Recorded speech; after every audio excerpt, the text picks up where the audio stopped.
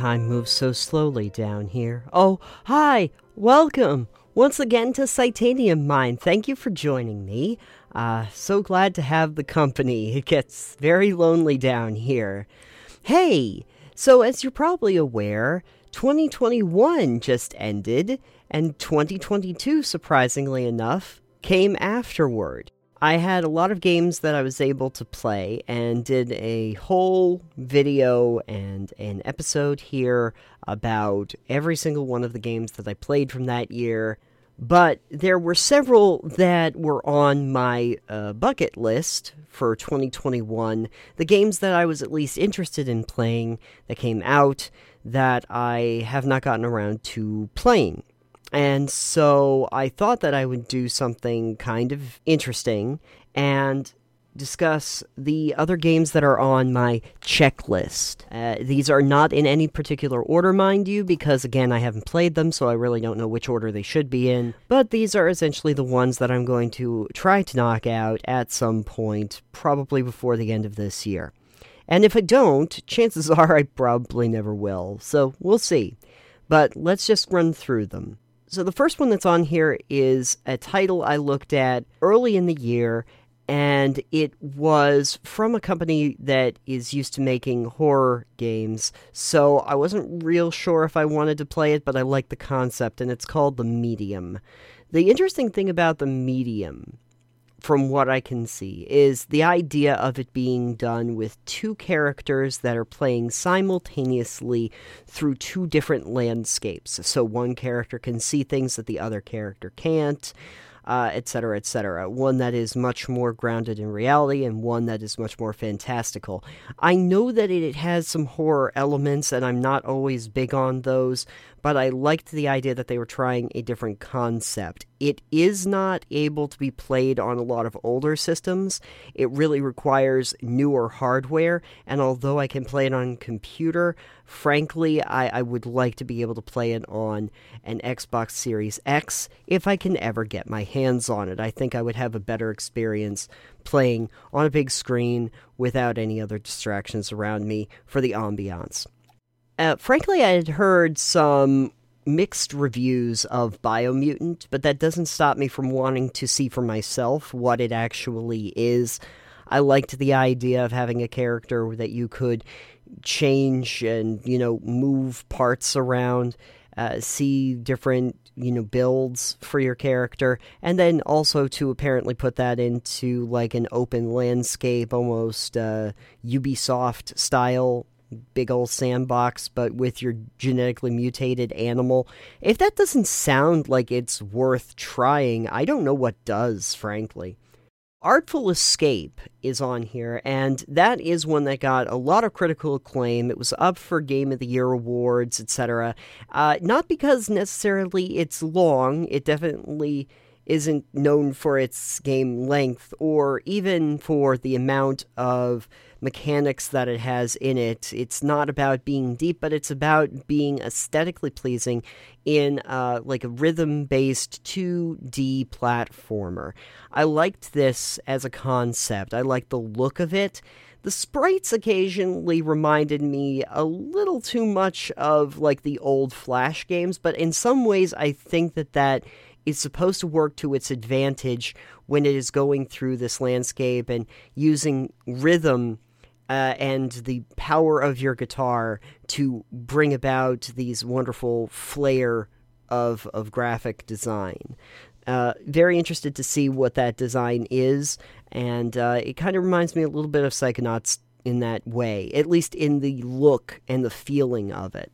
Diablo 2 Resurrected, yeah, I mean, in some ways I have played this. I've actually played a good deal of this in the fact that I played the original, not this new Resurrected version that they have out, but I was interested to see what they did with Resurrected for any kind of, user interface or quality of life improvements, and of course for the graphic design, which will probably make it look more like I thought it looked at the time, because the thing is, this is kind of a cheat. I've already played so much Diablo 2, I can't even quantify it. There were a couple good years where it was literally like the game I played. There wasn't really anything. I don't even know if there were any other games I was playing during that time. So I've actually played a whole lot of Diablo 2. It's just mostly the resurrected part. And I'm mostly waiting for a moment where it at least goes on some kind of free trial weekend. I've been told that it happened a couple times, but I can never find where I can access it. So there's that. So, like Ubisoft titles, I'm bound to play basically everything that they make. It's just that I don't need to play them right away. I just figure that in the future, at some point, I will probably get to pretty much everything that they put out. Far Cry 6 is no exception, and although I am a fan of the series, I get less and less enthusiastic about it with each iteration. And I wasn't real big on 6 looking at it originally. That doesn't mean I don't want to play it.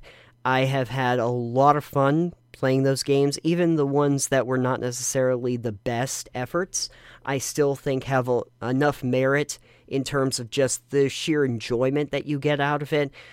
It is a little copy-paste, but that doesn't mean that it's not worth at least trying to see if it is a good installment.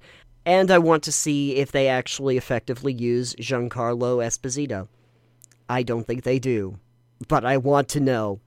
I've been a little out of practice when it comes to real-time strategy games, but they did just release Age of Empires 6.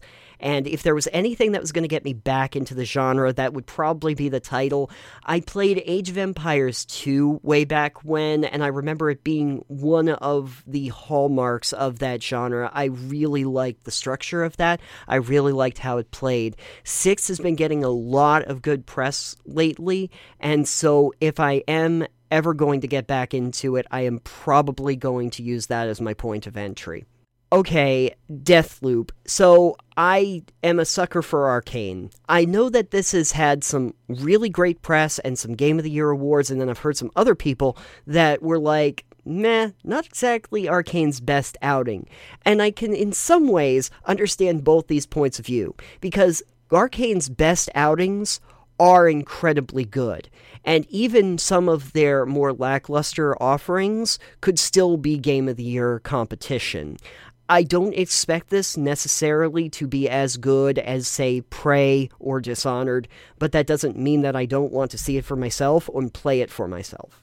It Takes Two is another one of those Game of the Year competitors that looked like a really interesting time. Of course, I would have to have somebody around that would want to play with me, because it is very much a co-op game. I think that is probably the biggest limiting factor of that title, is the idea that it really lends itself to cooperative play and not to single player. And that keeps single player lovers like myself at bay, but if I could just find one other person that wanted to try running through it with me, I would definitely want to play it. I'd probably want to stream it.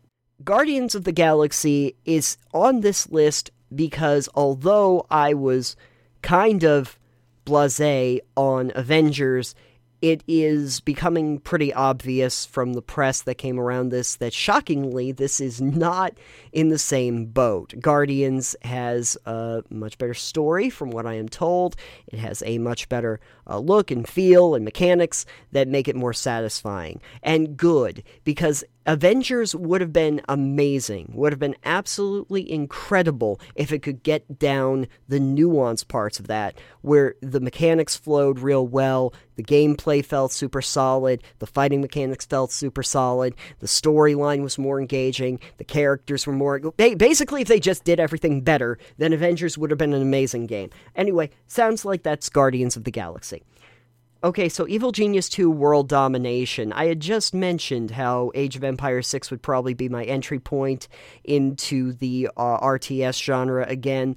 Sometimes I wonder if I would be better off served with Evil Genius 2, because that is a much more tongue-in-cheek, stylistic, sort of game that lends itself to my evil empire proclivities, so I think I might get more enjoyment out of that. Not exactly the same kind of strategy experience, but I think that you would still categorize it that way.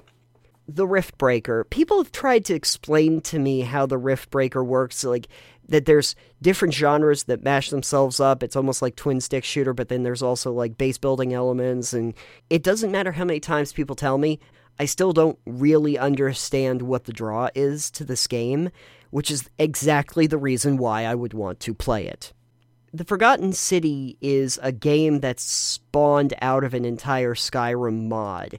The team went off and they made a game that took different themes and everything, but it was the idea of creating this place out of time that was also on a time loop and had a lot of investigative elements. And that sounded like a real treat. I just have to kind of be up for it. Time loop games can be kind of hit or miss for me.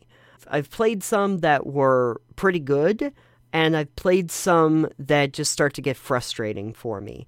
And so I'm not sure which one Forgotten City falls into. I have it on my list. I'm hoping to eventually play it because I want to see what this team was able to do. I never even played the Skyrim mod, to be honest with you, but the fact that they made a whole game out of it is pretty impressive in its own right. Speaking of time loop games, I also have 12 Minutes on here. I'm probably less enthusiastic about that one, just because I know that there's a lot of press that was around it that said, I don't know, this seems like a bad idea, especially because apparently the end game has some questionable story beats.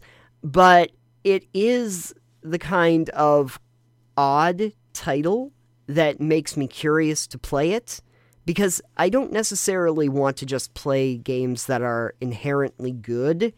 Sometimes I want to play games that I think might not be, so that I can determine why they aren't. 12 Minutes might be the latter. Subnautica Below Zero is another Subnautica game, and that should pretty much be everything I need to know. The first one was really good, this one is set in the Arctic, and there are land sections. Perfect! I think that this sounds like a great idea. I was actually planning on playing it as a stream game during Halloween. It was one of the ones I was considering to play as like the spooktacular title, but we ended up going a different route with it, because I had to play Gary's mod. So I probably would have been better off if I just did Subnautica. Record of Lodoss War, Deedlit in Wonder Labyrinth is the kind of game that by its title alone perplexes me. I know nothing about the lore of this game world. I guess it is based on something else. I don't know what that is. But it is a Metroidvania. Therefore, I am prone to like it, so gonna have to try at some point. Last, but certainly not least, I have Halo Infinite. I've played several entries into the Halo series. I don't know if I have quite an appetite for shooters as I did when I was younger. Straight up shooters. But I was kind of fascinated by the idea that they would take this franchise that was so well known for having, like, chapter shooting runs, like individual levels that you would run through, and turning it into more of an open world game. That alone gets me curious. I don't know if I'm going to enjoy it as much as other Halo games, but not because of the quality of the game itself, but because of how much I tend to enjoy shooters now as opposed to the way I used to enjoy them. There you go. That's 16 games that I had on my 2021 to-do list that I did not get to. I'm already playing some games that came out in 2022, so who knows when I'm getting to these things.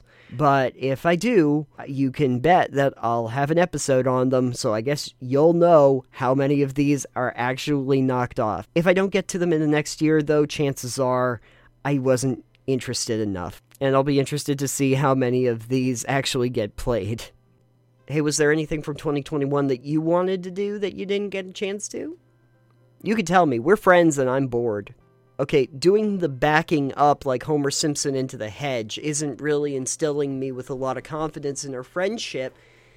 You could have just said no. Could have just said no. I could respect that. Hello?